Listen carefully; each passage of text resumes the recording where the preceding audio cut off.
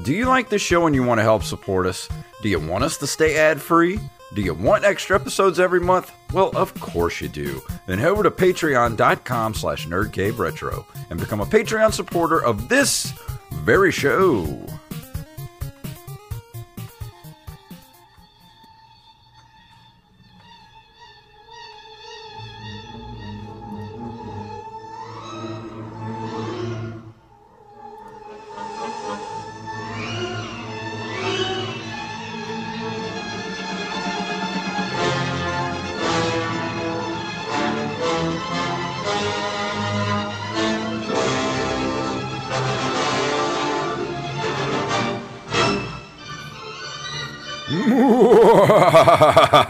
It is Halloween Horror Month here at the Nerd Cave Retro Show. My name is Jason Robbins. And my name is Derek Diamond. It's my favorite time of year. It is officially my favorite time of the year. It is Tuesday night. It is October 1st. I love it. I love every second of this month. The timing couldn't have been any better. Absolutely. It really couldn't. The only regret is that it still feels like July outside. Yeah, that sucks. It's probably going to be that way for another month and a half at least. But, you know, at least Halloween is here to get our minds off of it. That's true. I've been ready for this time of year for a while. It's one of my favorites because normally it's not too hot, not too cold. You know, I just love the fall time of year. I have much more free time. The weather's better. It's just a better time of year. The weather's not better. It's still blazing hot. Well, it should be better, but this year it's not. Yeah, global warming doesn't exist at all. I was about to say climate change isn't real. It's only October and it's still 104 degrees outside. Yeah, so Sunday I was out downtown, and I made the mistake of wearing jeans because I went to a show at our local theater, and even walking from the parking lot to the front door, my legs were just pouring sweat. Yeah. It was disgusting. Mm-hmm. That's why I love living here. Right? So what, anything cool happened this week for you? Nothing too out of the ordinary. I've been doing a couple of freelance jobs in addition to, normal work. So extra money's been nice. That and starting to plan my next film project and just trucking along with doing this show and doing the Derek Diamond Experience. Mm-hmm. It's been pretty much an uneventful week for the most part. Same here. Not too much going on. I've just been working a lot and, working on my comedy bits and doing stand-up. I'll be in Mobile on October the... Let me look it up real quick. I can't remember which day it was. It was Monday, October 21st. I will be at the OK Bicycle Shop Comedy Night in Mobile, Alabama, starting at 7 o'clock, I believe. So if you're in the Mobile area, come out and watch me do some stand-up. And that'll be fun. I will do my best to make it out there. But I don't know about you, but I'm itching to get to the news so we can get to our review for tonight. So how about it? You ready to go into news? Let's do it.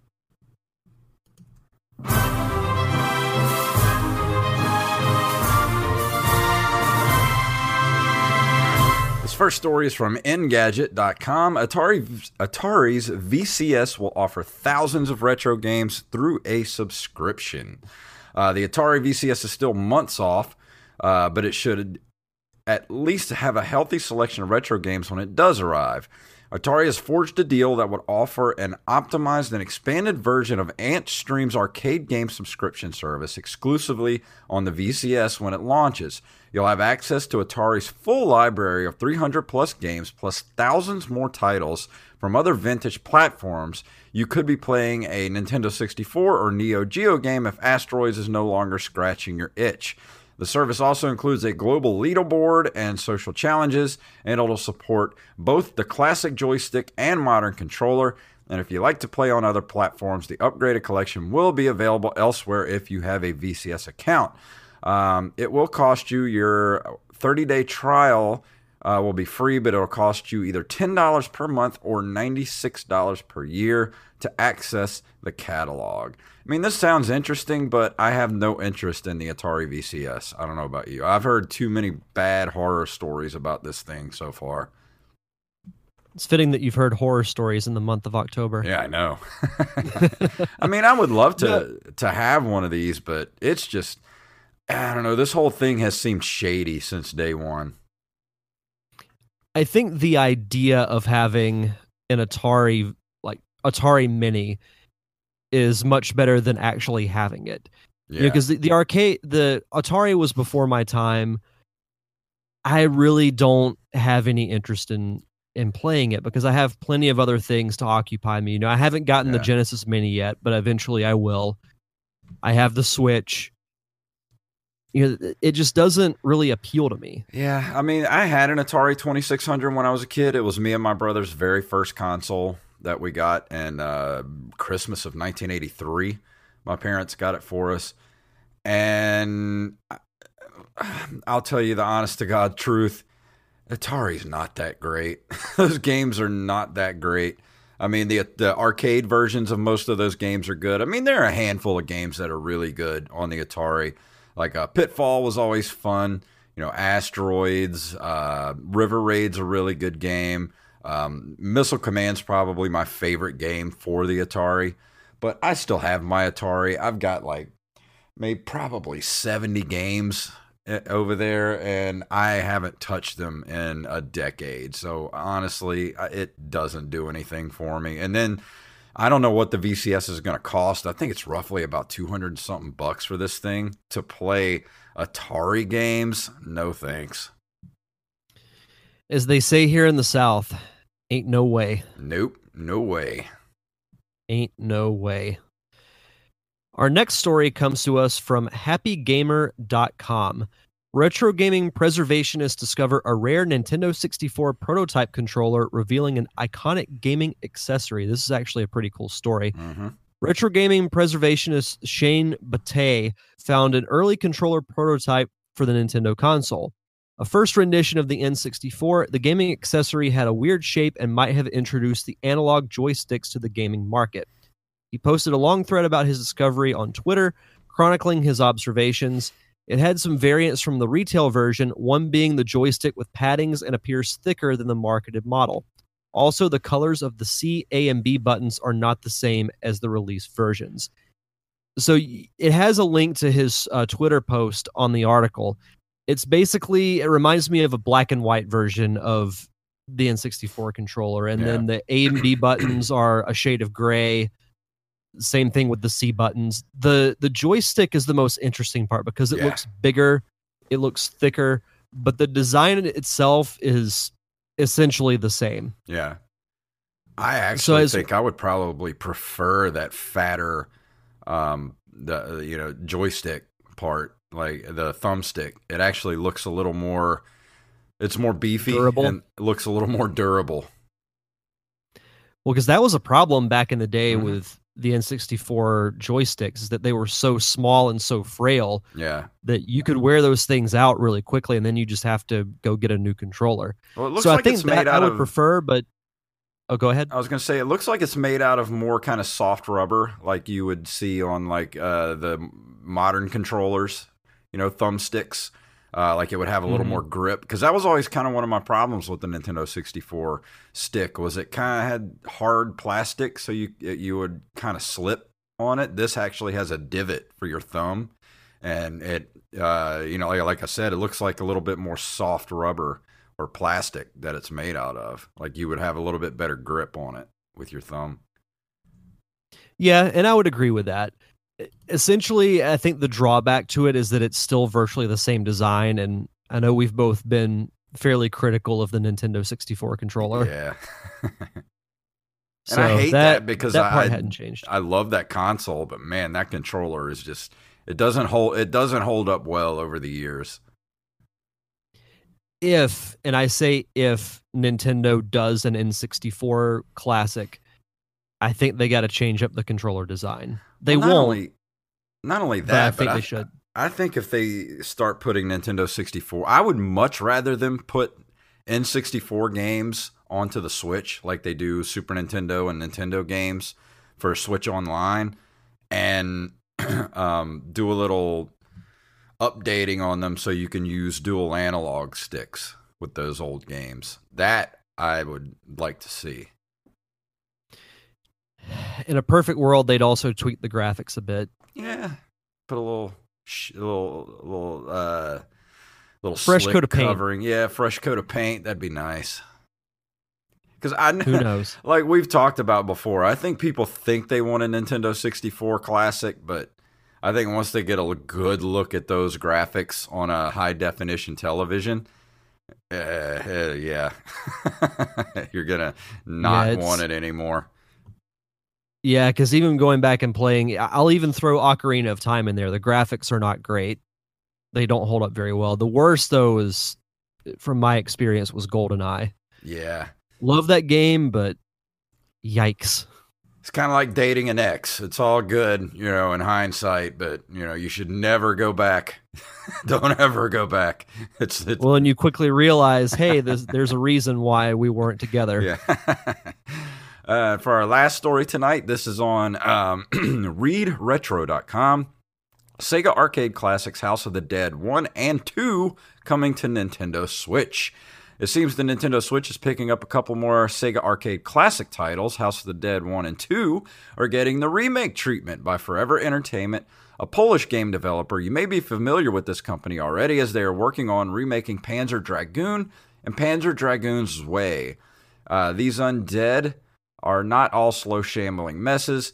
Let's see. These undead, there's a slight sidestep of the classic horror trope, which is often portrayed as slow and plotting. Sure, these are the types of enemies here, just as they're not all that common. House of Dead 1 and 2 features a decent bit of variety between the zombies.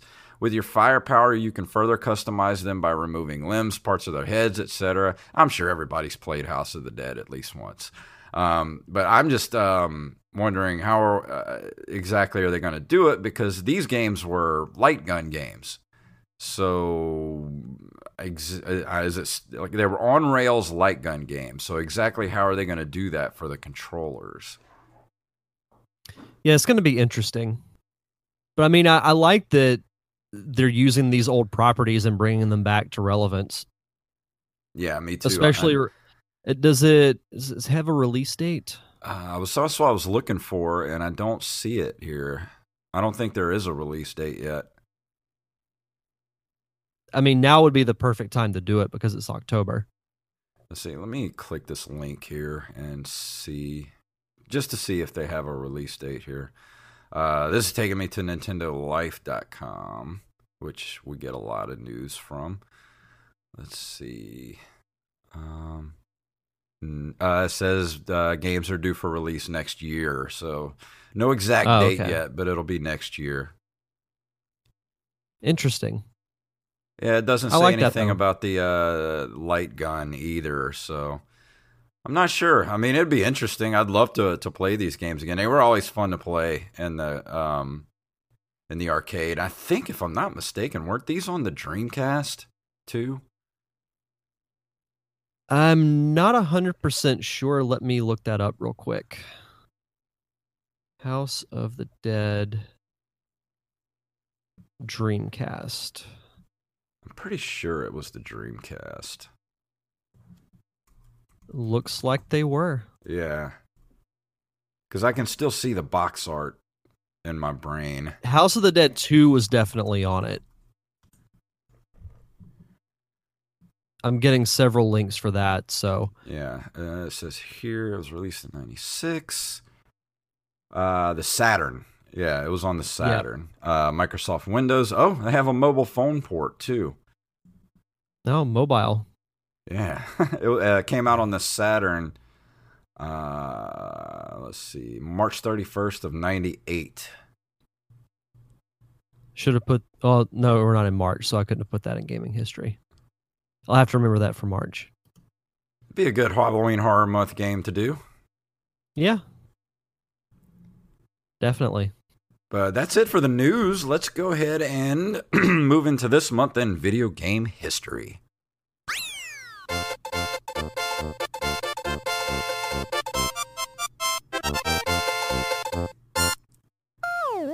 In October of 1983, Gekken launches the Compact Division TV Boy in Japan. It's the last second-generation console released. It was expensive and obsolete at launch, being discontinued shortly after.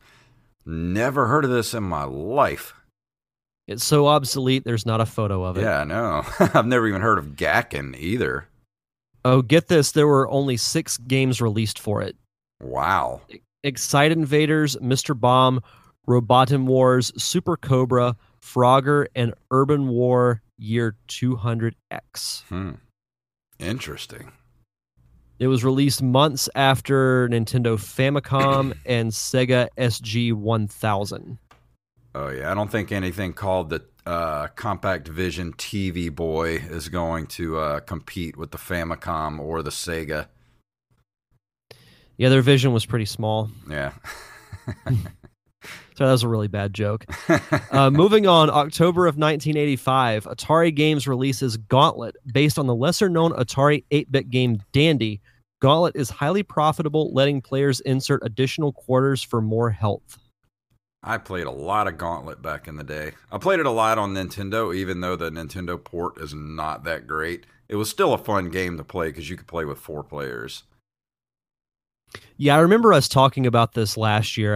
The putting additional quarters into the machine for additional health, that detail really stands out to me. Oh, yeah. Good way to be a quarter hog. Yeah, it reminds me, because I always think of the old Ninja Turtles arcade game, because I'm looking at the arcade cabinet, and I see it divided into 4 different sections, and each has like its own color and everything. That reminds me so much of the Ninja Turtles game I used to play. Oh, yeah. Well, it was cool because it was one of the very first dungeon crawler games, and you had your different sort of a very early kind of RPG style party character bases. Like you have your warrior, a wizard, a Valkyrie, and an elf. And you see you had your warrior who was melee, your wizard who was your sort of God, I can't. Words are hard. But you had your wizard, who was, of course, distance attacks, and then you had your Valkyrie, who was I'm not sure exactly what she did, but then you had your elf, which was your ranged attack. So maybe the Valkyrie was maybe she was sort of like a warrior, maybe a melee, because you had 2 ranged attack and 2 melee. So it was a fun game to play. I always played the elf when I played. It sounds like a lot of fun. And I can still hear this game too. It was one of the loudest games in the arcade. When you walked in, you would hear Valkyrie needs food badly. Warrior needs food. It looks cool too. It is cool. I would love to have that actual stand-up console for it. That would be awesome. I don't know why Arcade 1-Up hasn't done one yet. Who knows? Maybe they'll do it at some point. Maybe. Also in October of 1985, the 18th to be exact, Nintendo releases Duck Hunt for the Famicom. That damn dog. Still, I think one of the most brilliant characters in Super Smash Brothers. The reveal for him was just fantastic. A dog still gives me anxiety to this day. I think that's why most of our generation has anxiety, is because of that dog. Yeah, I will still say Duck Hunt, that's one of those iconic Nintendo games just because it was included with Super Mario Brothers. Oh, yeah. When you think of Nintendo, like one of the first 3 to 5 games that I think of is Duck Hunt. Yeah. And it was honestly I remember, playing the old NES at my aunt's house. The 3 games that I played were Zelda, Mario, and Duck Hunt. Mm-hmm. That was and I would get so frustrated at Duck Hunt. That was always the trifecta for anyone that owned a Nintendo. You had to have Super Mario Brothers, the Super Mario Brothers / Duck Hunt, and Legend of Zelda. Everybody had that. Absolutely. No, Duck Hunt was a lot of fun. It's simple, but really addictive. Let's see. October 3rd of 1989, Maxis releases Will Wright's Sim City, the first of the Sim games in a revolutionary real-time software toy. I always liked SimCity. I love all the sim games, honestly. I'll play any kind of sim game any day of the week. Still to this day, the only one that I've played is SimCity for the Super Nintendo, which I reviewed several months back, and So- I know it's a huge phenomenon still. Oh yeah, I mean, there's been dozens of sim games, and said I feel here, like there's been one for every console almost. oh yeah, and then it says 2 million units copies were sold for the just the Super Nintendo alone for SimCity. And somebody actually not too long ago actually found the ROM for the SimCity that was originally going to be released for the Nintendo, the NES, but they never released it. And someone found the ROM not too long ago, and I think they actually they dumped it and preserved it. So that's cool. That's awesome. No, SimCity it's one of those things that it's a very chill game for the most part, yeah. but it's addictively fun. Yeah, I'll play anything. That's why I love playing, like, even to this day. I just got Civilization, is it 6 for the Nintendo Switch? And man, that game is fun. I love any kind of simulation games. Let's see. October of 1992. Is that where we're at? Yeah. Gremlin Graphics releases Zool, a character-based platformer following in the footsteps of Mario and Sonic. It goes on to become the best-selling Amiga game. I remember us talking about this last year. Zool. Yeah, I remember us talking about this. It actually looks pretty cool. I would love to play this game. No, same. I mean, this was, a day and age where everyone was trying to create that mascot character to follow, because, I mean, obviously Mario had been around for several years. Sonic was just starting to really become relevant because I think, this was 92. Sonic came out in 91. So many people tried to recreate that mascot from, Crash Bandicoot to Spyro. Yeah. Even Zool. I mean, this character. And I've talked about my love for the Crash Bandicoot games, but to me, there are only two legitimate video game mascots, and that are Mario and Sonic. Yep, I will agree with you there. October of 1994, Killer Instinct is released, the first arcade machine with an internal hard disk. Not a lot of people know Killer Instinct was actually an arcade game before it was released for the Super Nintendo. Oh, I remember. Our local arcade, Aladdin's Castle. They would have Killer Instinct tournaments on the weekend. And me and my buddy, who worked at the mall, I would go with him on Saturdays to go try out in the Killer Instinct tournaments and immediately get our asses kicked, and eliminated first because we weren't, 6-year-old Asian kids who could whip everybody's ass at Killer Instinct. That reminds me of years ago, me and a few friends went to Atlanta for a Pokemon tournament. And all of us, there were, I think, 4 of us, we were all eliminated in the first round. Yeah. And then we just enjoyed the rest of our trip. Is there any game you could play that you think you would at least last past the first round? I can't think of any game I would be that good at that I would be able to last at least a couple of rounds in a tournament. Possibly Mario Kart. It would depend on the version though. Yeah. And then if I got to pick whoever I wanted in Smash Brothers, I could be very opportunistic. Like I could use Sonic and just stay away from everyone and just kind of pick my shots when I need to. But in all likelihood, probably not. But if I were to pick 2 games, it would be those 2. I would say I could probably hold my own in Dr. Mario for a bit, maybe in a tournament setting. Anything else? I'm not sure. I'm not that great at games. I love video games, but I'm not good at them. That's a trade secret that we shouldn't have released. Yeah, I've never been good at games. I mean, even when I was a kid, I had, 24 NES games, and I probably only beat 4 of them as a kid. Like, I didn't start actually finishing these games and beating them until I was an adult.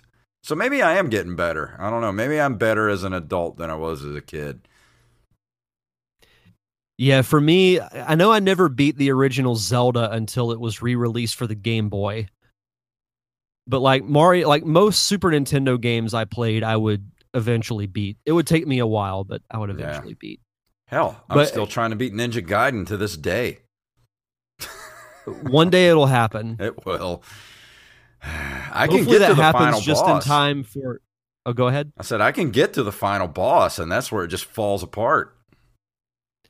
The perfect timing is if you were able to beat it right before we did our 200th episode. Dude, wouldn't that be awesome? I got what, like a year? Give me a year. Yeah, you got a year. Yeah, we'll this see. is 150. I'll work on it over the holidays. Yeah, but real quick, back to Killer Instinct. It's actually a super underrated fighting game. I remember loving it when it came out, and it's obviously a rare game, so I'm going to have a little bit of bias to it. But you know, the new one they did for, I think, the 360, that one not so much, but the original Super Nintendo and arcade version was great. I wouldn't mind having a copy of this for Nintendo. I wouldn't mind. Didn't they have like a black cartridge for it? Mm-hmm. Yeah. Yeah, I have one. That's awesome. Yeah, it's a game that I'll probably review by the end of the year. Oh, that's cool. Yeah, you should do that. It's super fun. October 25th of 1995, Funtech releases the Super Akan console in Taiwan. What is this? Oh, that's a neat little console. Yeah. Looks like a mini Super Nintendo. It says inside is a Motorola 68000, also used in the Sega Genesis and Neo Geo. 12 games have been confirmed to exist for the system. It kind of looks like a cross between like a Nintendo 64 and a Super Nintendo. A little bit, yeah. Be interesting to, let's see, did it ever come out in the US? Holy crap, the original introductory price was $2,900. What? That's what it says here, unless that's a typo. In the new Taiwan dollar. Oh, that's what I meant. Oh, yeah. Yeah. I wonder what that relates to in US dollars? Yeah. They don't have a converter here or anything. Taiwan dollar to US dollar. All right, how much was that? 2,900. 2,900. That comes out to $93.38. Okay. American. And that was in 1995. That sounds much better. So yeah, that was probably like $300 in today's money. Yeah. That's interesting though. Like, did this come out for the US? No, it just says Taiwan. Oh, exclusively in Taiwan. I would say like that would be, if I could get my hands on one of those, that'd be a really interesting thing to review. I would love to have one of those just because it looks so cool. Yeah. I even like their logo. Like it's very, it's very bright and animated. Yeah. You can definitely tell they're Nintendo fans. Whoever made this. Oh, for sure. But to close us out on this month in video game history, in October of 1997, the original Grand Theft Auto is released for Windows. Who hasn't played a Grand Theft Auto game? Did you ever play the original? Not the original. Yeah, it's a lot different than the current game types. It was a kind of a top-down, like almost like God mode, looking over the city, and you're like this little dude running around, like stealing cars and stuff. It was pretty cool. Yeah, I'm looking at it right now. Yeah, it was pretty primitive compared to today's Grand Theft Auto games. I still remember when Vice City came out, like that was the game to have around that time because it took place in the 80s, so the soundtrack was absolutely amazing. I never played Vice City, but I was really into San Andreas. That was a cool game. Yeah, San Andreas was good too. I haven't played Grand Theft Auto 5. I haven't either. But I played, which ones have I played? I've played Vice City, and I think Grand Theft Auto 4 and San Andreas. Yeah, San Andreas was good. Yeah, Grand Theft Auto games are fun. They're the games that like you do stuff that like you would in no way get away with in real life. So it's like you get to live that out through a very violent video game. Run over hookers and Hey, you said it, not me. Before we go into the review tonight, Derek is going to give some shout outs. Yeah, so as always, we'd like to give a shout out to our Patreons who, without them, the show would not be possible. Special thanks to AxeBlade07, Daniel Salmon, and Justin Olson. And if you want to become a patron, you can go to patreon.com/nerdcaveretro. Absolutely. And tonight we're going to be talking about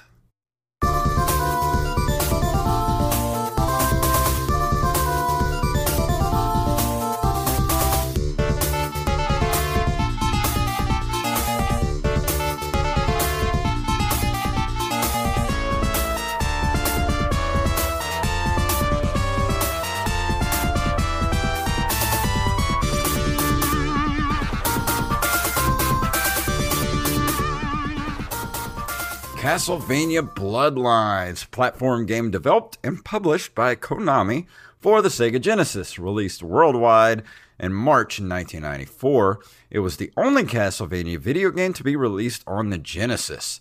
Game storyline concerns a legendary vampire named Elizabeth Bartley, who was Dracula's niece, suddenly appearing in the 20th century, the early 20th century, plotting a sacrificial war in order to bring her uncle back to life. She orchestrates the beginning of World War I. Quincy Morris's son John and his best friend Eric Lecard vow to take up the fight against evil. Together they manage to prevent Dracula's full resurrection. So I started playing this on the Sega Genesis Mini that I picked up a few weeks ago, the night it came out. And this is the one game other than Sonic Spinball that I have been playing the most. These two games. And I'm going to honestly say right now, this game plus Sonic Spinball and all three Sonic games are worth the $80 price tag for the Sega Genesis Mini. Especially it's pretty high this praise. game. Oh, yeah. Like, just everybody knows my love for Castlevania games. I've never played this game, so I didn't know what to expect.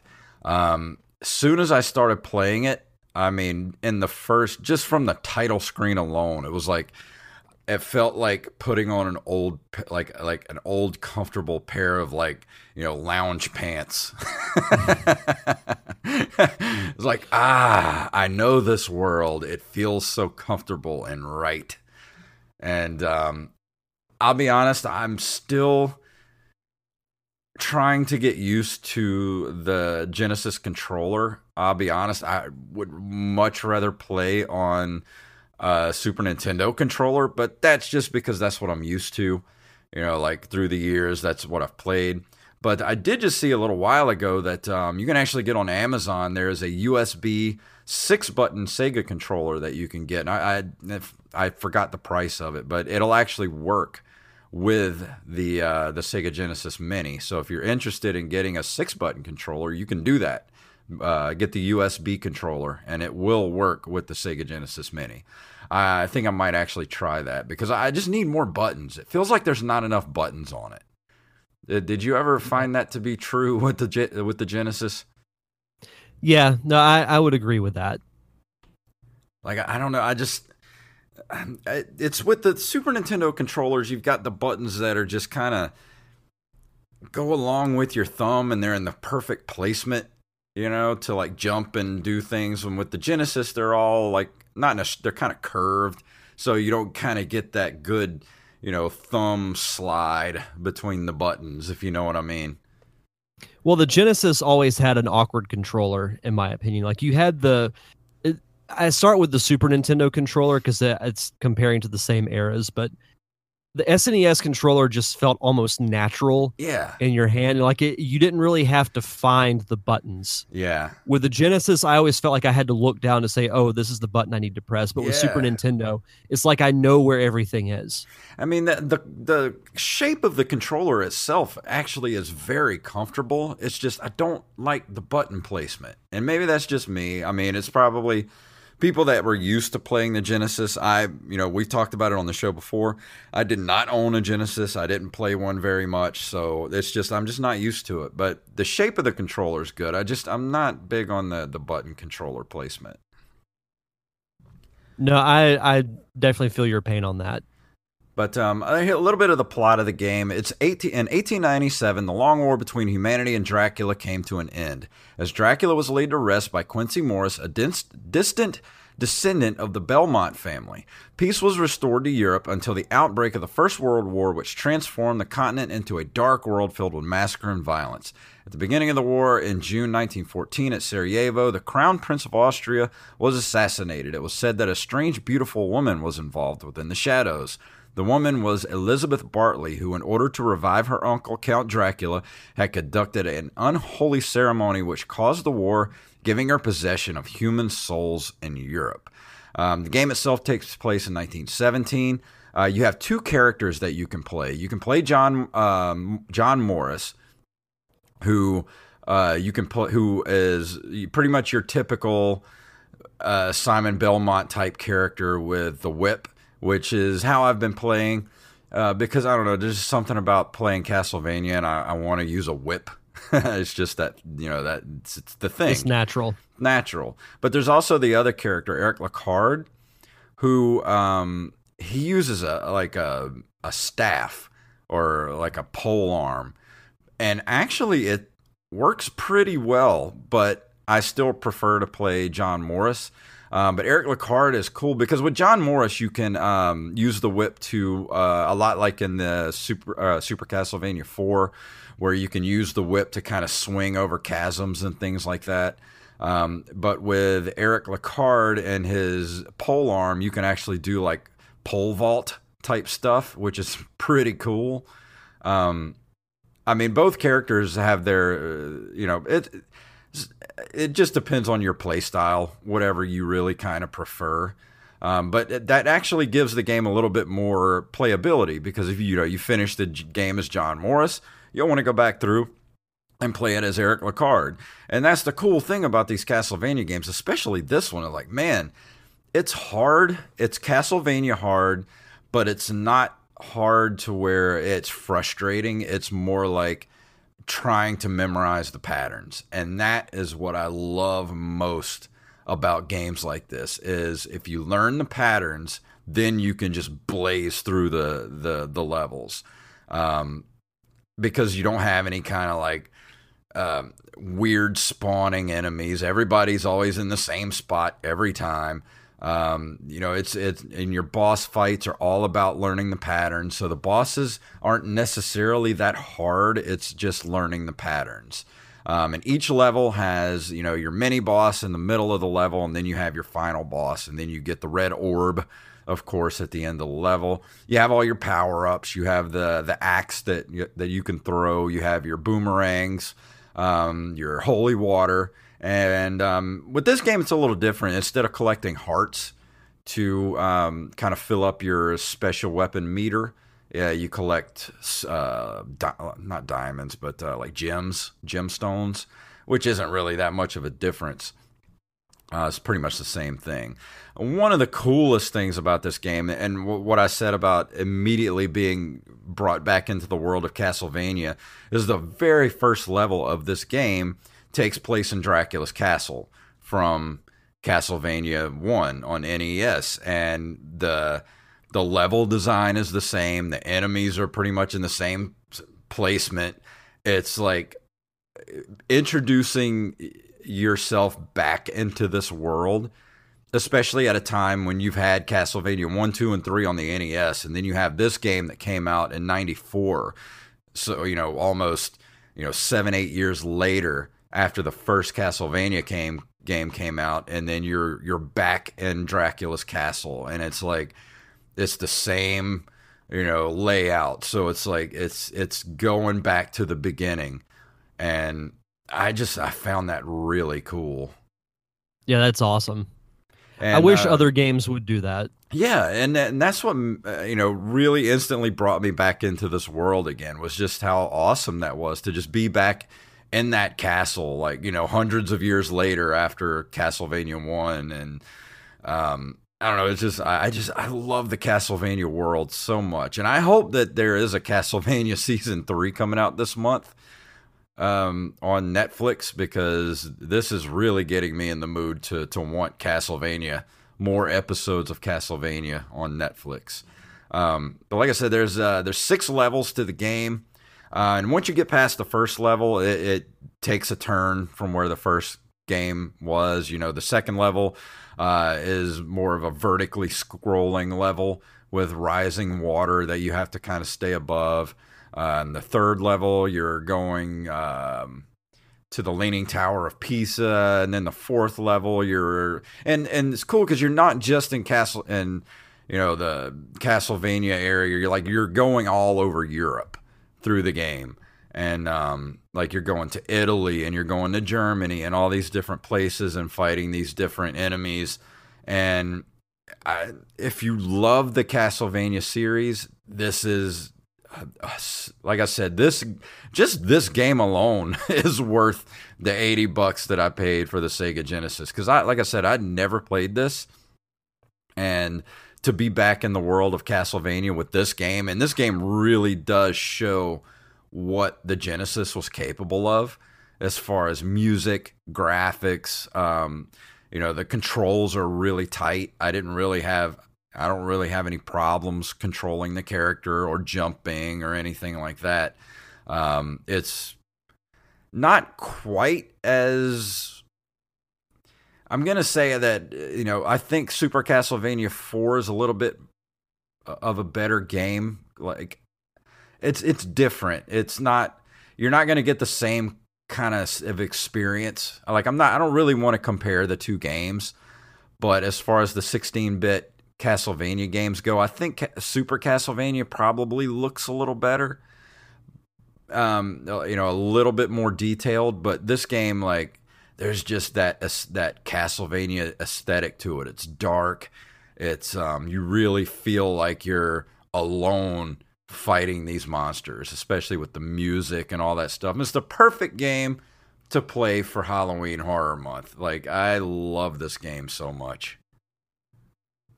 Yeah, I watched a little bit of gameplay before we started, and it looks like it plays really well. Oh, yeah. Just from watching what little bit I did, it seems like the game plays really smooth. I thought the music was really good. Graphics look great. It looks like, whenever I do pick up the Genesis Mini, this will be one of the first games that I play for it.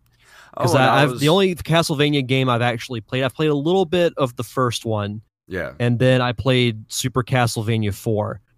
But this one, it looks, I won't say it looks different, but it looks, like you said, it plays tighter than the other ones that, from either watching gameplay or what little I've played.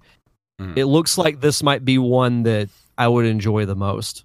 I think you would. And I was reading here, we talked about the Castlevania Anniversary Collection that was released last May. Yeah. And I never picked it up, and I wanted to, and I actually looked at it on the Switch store, but never picked it up at the time. But it was released for the PlayStation 4, Xbox One, Steam, and Nintendo Switch. And this game was included on the Castlevania Anniversary Collection. So if you don't have, if you're not going to pick up the Genesis Mini and you want to play this game, you can play it right now for any one of those systems. If you have a Switch, it's on there, PlayStation 4 and Xbox One. So I highly recommend, if you've never played any Castlevania games, that would be the thing to get, is the Anniversary Collection. Oh, for sure. No, I would get it for the Switch myself, but like I said, I plan on getting the Genesis Mini at some point, probably within the next couple of weeks. Awesome. But I'm really excited to play this, though. I mean, it from what you've said and then from what gameplay I watched today, it looks like a must get. Oh, yeah. It's it's one of the shining gems on the Genesis Mini. Like, this game is I had no idea how good this game was or how good it was going to be. I mean, from the moment I fired it up, I knew. I was like, oh yeah, this is this is worth the purchase right here. Talking about the music of Bloodlines was composed by Michiru Yamane, or Yamane, is that how you pronounce that? Who later garnered acclaim for her score on Castlevania Symphony of the Night and subsequent handheld Castlevania adventures. Though she once admitted to have worked under extreme pressure and deadlines, this soundtrack met the standards of the previous entries and is highly regarded on its own for its gloomy atmosphere. The music for the second level, titled The Sinking Old Sanctuary, was reused in later Castlevania games, Circle of the Moon, and for the Game Boy Advance, and Legacy of Darkness for the Nintendo 64. Interesting. Yeah, and like I said, it was hard for me to kind of pick out which music I wanted to play, because a lot of the music in this game has gotten stuck in my head for the last... Well, even the opening theme was really good. Yeah, and that harkens back to the original Castlevania theme. Like, that was the original Castlevania theme, just, pumped up for the Genesis version. So that was the one I went with. But every single track for this game is great. Like, if I had a CD of this, I would listen to it all the time. Well, I think that says a lot about the music from back then, because when I think of newer games now, there's really no iconic music that stands out. But when you go back to Castlevania, Mario, Sonic, Mega Man, there are so many songs that are iconic and get stuck in your head. And it sounds like, from what little I heard of the music, that this is no different. Oh, yeah. Let's see. Games Radar named Castlevania Bloodlines the 8th best Genesis game of all time. Let's see. Game Informer's Tim Turi praised the level of gore relative to other Castlevania titles at the time. He also called it one of the most overlooked treasures in the franchise. And I will say that's probably true. I mean, I don't really know why Konami decided to... And this isn't the only game they've done this for. They put out different versions of games for... between the Super Nintendo and the Genesis. Like, the Super Nintendo had, of course, Super Castlevania 4. Genesis had Bloodlines, and then you had what was it? Contra, and what was it? It was Hardcore. Yeah, Hardcore, which is on the Genesis Mini for the Genesis, and then you had Contra 3. Was it the Alien Wars for the Super Nintendo? They did that a lot for their games, and I don't really understand why. And I mean, it's cool because now we have two different 16-bit versions of these games to play, which, doesn't hurt my feelings any. I have two different 16-bit versions of Castlevania games to play. But man, I cannot praise this game enough for how much fun I've been having playing it. And it's one of those games I have no nostalgia for it, but I have nostalgia for it, if that makes any sense whatsoever. You have nostalgia for the franchise, not the specific title. And never having played it, it's like it's so fresh and new and just interesting, and I'm having such a good time playing it. If I have to give it a number grade, dude, it's getting a solid 10 out of 10. Really? That's wow. The only solid 10 I've ever given. It's just a solid game. There's not anything really bad to say about it. There are no cheap deaths. If you die in the game, it's because you screwed up. If you don't know the patterns, like once you learn the patterns, you get through the game pretty easy. And if you make a mistake, that's when you die, is when you make stupid mistakes. So there's not much, not anything bad I can really say about it. Praise doesn't get much higher than that, ladies and gentlemen. No, it doesn't. Like I said, this is worth getting the Genesis Mini. And if you're not gonna get the Mini and you have a Switch or a PlayStation 4, go pick up the Castlevania. What's it called again? The Castlevania Anniversary Collection. Yeah, Anniversary Collection, and you'll get. I think it's one. Let me see. What was on that collection? I know you definitely get the first one. I think you get 2, 3. This game, I know there's like 4 or 5 different Castlevania games you can get for it. But let's see. I'm actually pulling it up now. Okay. You get Castlevania 1, 2, 3, Super Castlevania 4, Castlevania The Adventure, Castlevania 2, Belmont's Revenge, Bloodlines, Kid Dracula, never released in English, and then History of Castlevania, Book of the Crescent Moon. That's fantastic. How much does it That's say a how good much collection. it is? Like $20-$30 or something. $20. That's not bad at all. That's a steal. Yeah, that is. Holy crap. If you're not jumping on that right now, there's something wrong with you. Yeah. Heck, it's almost worth it even with the Genesis Mini. Yeah. Well, because it's got all those other games with it. And honestly, I'm not a fan of the Genesis version of Tetris. Other than that, I've yet to play a bad game on it. I've played most of the games on it so far, especially all the Sonic games. There's a couple of RPGs I haven't tried out yet that are on there. But I'm still going through each game. It's hard to when I want to play this game so much and Sonic Spinball because those 2 games have taken up most of my time in the last few weeks. Oh, Spinball's great. Oh, it's so good. Once you learn how to control Sonic and get all the little power-ups and everything, dude, it is so fun. I think awesome. I might do a review of that next month. We should do a dual review of it. Since you're the big Sonic guy, we should do a dual review of it after you get your Genesis Mini. No, I'd love to. But yeah, that's my review for Castlevania Bloodlines. Perfect game. Absolutely perfect game to play for the month of October. Pretty much any time of the year is good for Castlevania. I give it a solid 10. It is damn near a perfect video game, especially if you're into side scrollers. You can't get much better than Castlevania Bloodlines. It's so good. I'm not going to lie, I wasn't expecting a perfect 10. I thought you would give it probably a solid 9. I can't remember how many 10s we've given out on this show. I don't think we've ever. Well, maybe 1 or 2. I don't even think I gave Ocarina of Time a 10. I don't even know if I gave Star Tropics a 10. I don't know. We should have been keeping track of what score we give each game. But like I said, there's nothing bad I can say about this game at all.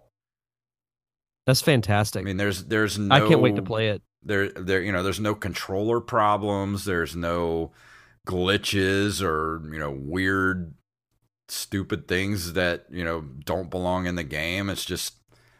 It's a great side-scrolling shooter, or not shooter, but just side-scrolling platformer that I think everybody should play, especially if you're into horror games or that kind of aesthetic, that Castlevania aesthetic. Yeah, for sure. I will say as a closing, I guess it's on topic but not on topic. We mentioned Castlevania Season 3 on Netflix.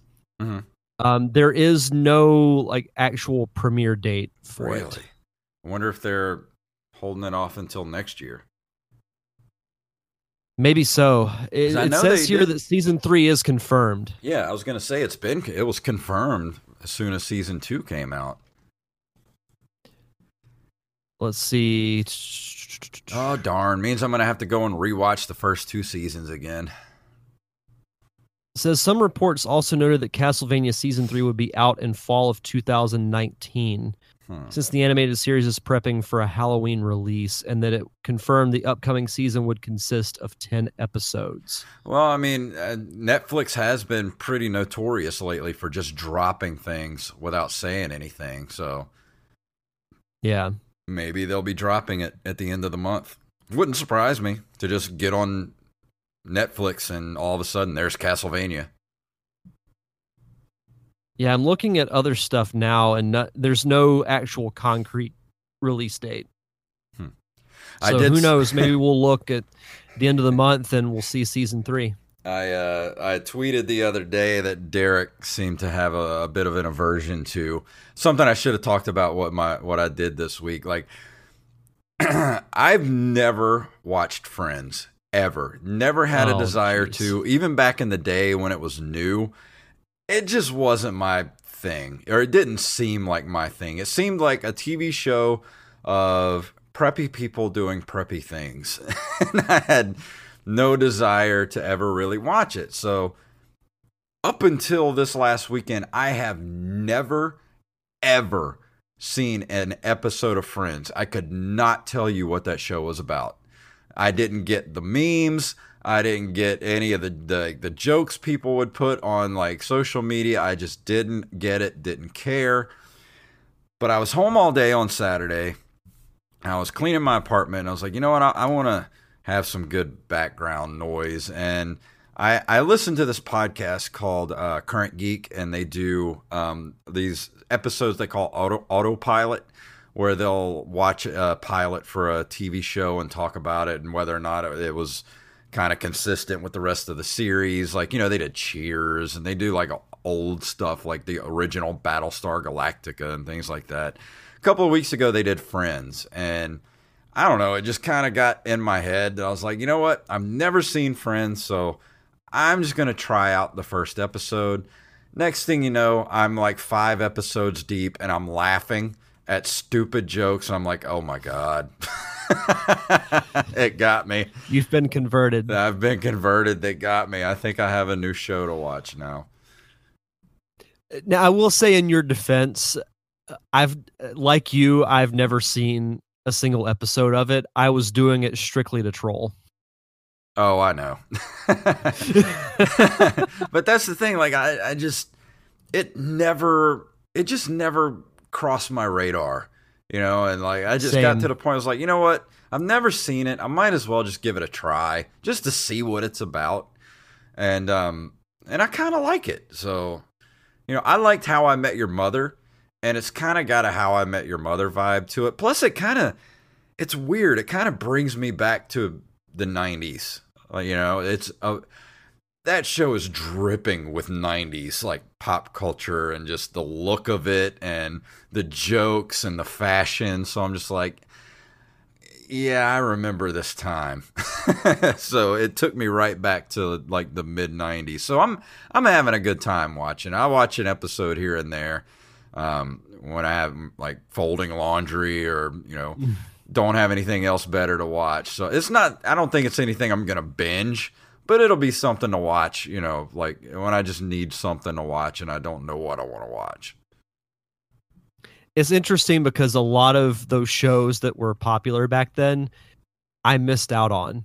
Yeah. Like, I never watched Seinfeld until it came out on DVD for the first time. Really? And I remember watching the first couple of episodes, and I thought, this is the most boring thing I've ever seen in my entire life. Oh, they did? But after you mentioned Seinfeld. They did an episode on Seinfeld, too. And it's weird. Like, I actually went back and watched the pilot episode of Seinfeld about a year or so ago, and it's weird how different that pilot is from the rest of the show. No, you're absolutely right. But once I got through, because the first season's only, I think, like 5 or 8 episodes long. Yeah. It may be a little bit more than that, but I know it's definitely not over 10. Yeah, well, I think it was like a mid-season replacement or something like that. Yeah, but after that, like, I love that show. It was fantastic. And I know, like, people swear by Friends. Like, people will call that the greatest show that's ever been created. I know. I'm not, like I said, I'm not too deep into it. I'm only like 6 episodes into the first season. It's okay. I mean, maybe it gets better, but you know, I'm not gonna make that judgment call just yet. That would be. I just had an idea for a show we could do. Top 5 favorite all-time TV shows. I'm down for that. That would be tough to do, actually. I would do it keep it strictly as live action. Well, there's a lot of shows that I like that are not necessarily my favorite shows, but they're more guilty pleasures. type of watches. Like, I love Married with Children. Like, that show is so stupid, but there is something about that show that makes me laugh every time I watch it. Like, I love that. I love MASH. Like, MASH is such a good show. Like, those early seasons with Trapper John and Henry Blake, man, those first couple of seasons were just magic. So many good shows. Yeah, we need to do that episode. Let's get Wally and and Joey back on for that one too. Yeah, no, that'd be fantastic because I don't know, it's tough to narrow it down to just 5 specifics because I like a bunch of shows for different reasons. Yeah. Like, to me, my background noise show is Cheers because I've seen every episode several times. Like, I've watched that entire series through at least 3 or 4 times. So now it's just become background noise for me. Yeah. I actually just started watching that a few weeks ago too, because of course they did a Cheers episode for that podcast, Current Geek.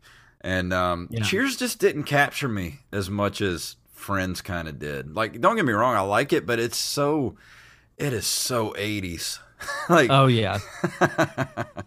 A lot of the jokes I just kind of didn't get because they're, jokes of the time, and it's, I don't know, it's maybe I need to give it a little more time to kind of get into it. But I can say right now, my favorite show of all time is Scrubs. I have watched Scrubs is a good one. I have watched that show all the way through, except for that final season, that very last season where they came back and it was all shitty. I don't count that one. Yeah, that one was really bad. I think it's like 9 seasons that they did with the regular cast. And man, I have watched that entire series all the way through at least 5 times. Eagle. Eagle. Sorry, girls. Computer's broken. Yeah. The janitor was easily my favorite character of that entire show. Well, him and Dr. Cox. I like the Todd. Yeah, the Todd.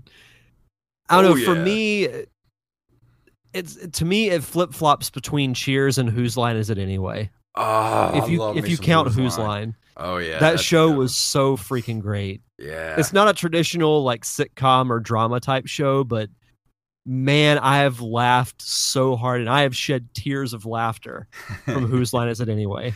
Yeah. Did you ever watch the original one from the English episodes? Oh yeah, back in the 90s. Man, I used to watch that on Comedy Central all the time. Mm-hmm. God, that show was so good. Even the newer ones, like with the Drew Carey was hosting it. Man, those are good. Yeah, that was the incarnation that I was introduced to. Then I went back and watched the British version. Yeah, it's still on the air. Aisha Tyler took Drew Carey's spot. It's still funny, but to me, like, she doesn't have that same dynamic with that cast that Drew Carey did. Man, that was a good show. Oh man, we could sit and talk this for hours. So we should probably go ahead and wrap this up. I'll also throw in House and Breaking Bad as really good shows too. Oh yeah, House was so good. You know what? All right, before we go, I've been watching this show called The Good Doctor. Have you watched that yet? I've heard of it. If you're into medical dramas like House, I think if you liked House, you'll like The Good Doctor. Okay. So give that a try. It's only I think it's in its 3rd season now. It just started its 3rd season, but I really like that show. Like, I like a good, cheesy medical drama. Yeah. Even there though are so many good shows. Even though I was an EMT and I can point out like every single mistake they do on the show, it's still fun to watch. Yeah. But anything else you want to talk about before we leave tonight? Yeah, just as always, be sure to check out the Derek Diamond Experience podcast. New episodes come out every Thursday on Apple Podcasts, Spotify, and Stitcher Radio. You can just search for the Derek Diamond Experience. Follow me on social media, Facebook, Twitter, and Instagram, all at D Diamond Podcast. I'll actually be appearing at a convention this weekend in Dothan, Alabama called Fanaticon. It's going to be October 4th through the 6th, and some of the names that will be there are Wrestling Hall of Fame broadcaster Jim Ross, George Lowe, who is the voice of Space Ghost, and quite a few more guests. It's going to be a lot of fun. I'll be there, conducting interviews, probably do some Facebook Live stuff. So I'll release all that content that I do. It depends on how much I get. I might do just one full episode that has all the content from that convention, or if the interviews are long enough to sustain as entire episodes, then I'll release multiple ones. So awesome. We shall see. It's going to be a fun weekend, though. Oh, yeah. One thing I keep forgetting to tell everybody about, my band Falls from Grace just released an EP entitled Thelma on Spotify, Apple Music, Amazon, wherever you can download music. You can go check it out. We actually have our first record on there, Pleasure and Pain, and then we have Thelma, which we just released a few weeks ago. And we call it Thelma because that was the name of our touring van, and we wanted to give her a good... wanted to honor her by naming the EP after her, and we used her as the album cover too. So if you go to Spotify, just look up Falls from Grace, and the new EP is called Thelma. And also, if you want to follow us, it's at FFG Band on Twitter and Instagram. And we will be playing a show in November at the Biloxi Civic Center, November 16th. So if you're in the Biloxi area, please come out and see the show. Go listen to us on Spotify. Leave us a review wherever you listen to the music. So thank you for doing that, everybody. And I think that's awesome. I'll go check that out after we're done. Awesome. And I think that's it. So I'm going to go ahead and play our music. If you would like to email us, you can reach us at nerdcaveretro@gmail.com. We are at nerdcaveretro.com. We're on Instagram and Twitter at nerdcaveretro, and individually at jfunktastic and at Derek_Diamond. We're on Facebook at facebook.com/nerdcaveretro. Of course, we're on Patreon at patreon.com/nerdcaveretro. Go throw us a couple of bucks a month and get us back up to that $50 level so we can give you those extra episodes every month. And of course, if you can't do that, leave us a review wherever you listen to the show and find podcasts are sold, especially on Spotify. Go listen to us on Spotify and leave us a review. So thank you, everyone. And Derek, please tell everyone what it's all about. May the way of the hero lead to the Triforce. Yes.